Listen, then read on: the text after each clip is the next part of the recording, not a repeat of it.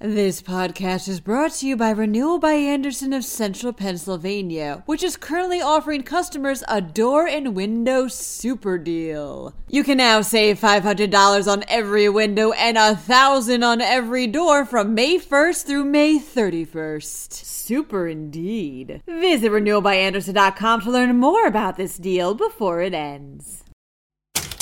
Lebanon County sues over being excluded from federal coronavirus relief funds. Meanwhile, a Philadelphia SWAT officer is facing criminal charges over his actions during a June 1st protest. Pennsylvania invests $66 million in projects to improve water infrastructure, and the Pennsylvania Game Commission needs your help. I'm Julia Hatmaker, and you're listening to Today in PA. Lebanon County commissioners are suing Governor Tom Wolf's administration in an effort to force the governor to give the county approximately $12.8 million in federal coronavirus relief funding, reports PennLive.com. Wolf had denied the county the money because the county did not follow his administration's pandemic reopening schedule in May.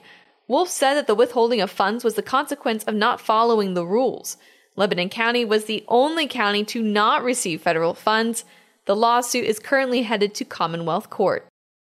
A Philadelphia SWAT officer has turned himself in to face criminal charges over pulling down a protester's mask and pepper spraying them during the June 1st protest, reports the Philadelphia Inquirer. Richard Nicoletti is charged with simple assault, reckless endangerment, official oppression, and possession of an instrument of crime. Nicoletti had previously been suspended from the police department with intent to dismiss. He had been on the Philadelphia police force for 12 years.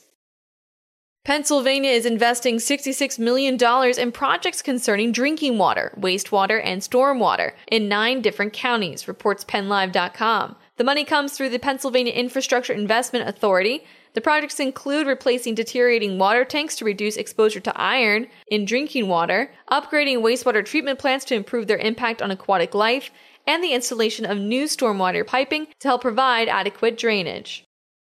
The Pennsylvania State Game Commission has a task for each and every single Pennsylvanian. Keep an eye out for wild turkeys. PennLive.com reports that the Game Commission has started its Pennsylvania Wild Turkey Sighting Survey, which will conclude at the end of August. The survey helps the agency keep track of the turkey population in the state, which it's trying to help grow. If you see a turkey, make a note of how many you saw, where it was, and when you saw it. You can then enter that information into the Commission's Turkey Sighting Survey app. That's right, there's an app for that. And that's all for today's news. As always, be sure to check out PennLive.com for the latest news about the state. I'm Julia Hatmaker, and I'll be back tomorrow morning with another episode of Today in PA. Thank you so much for listening, and have a terrific Thursday.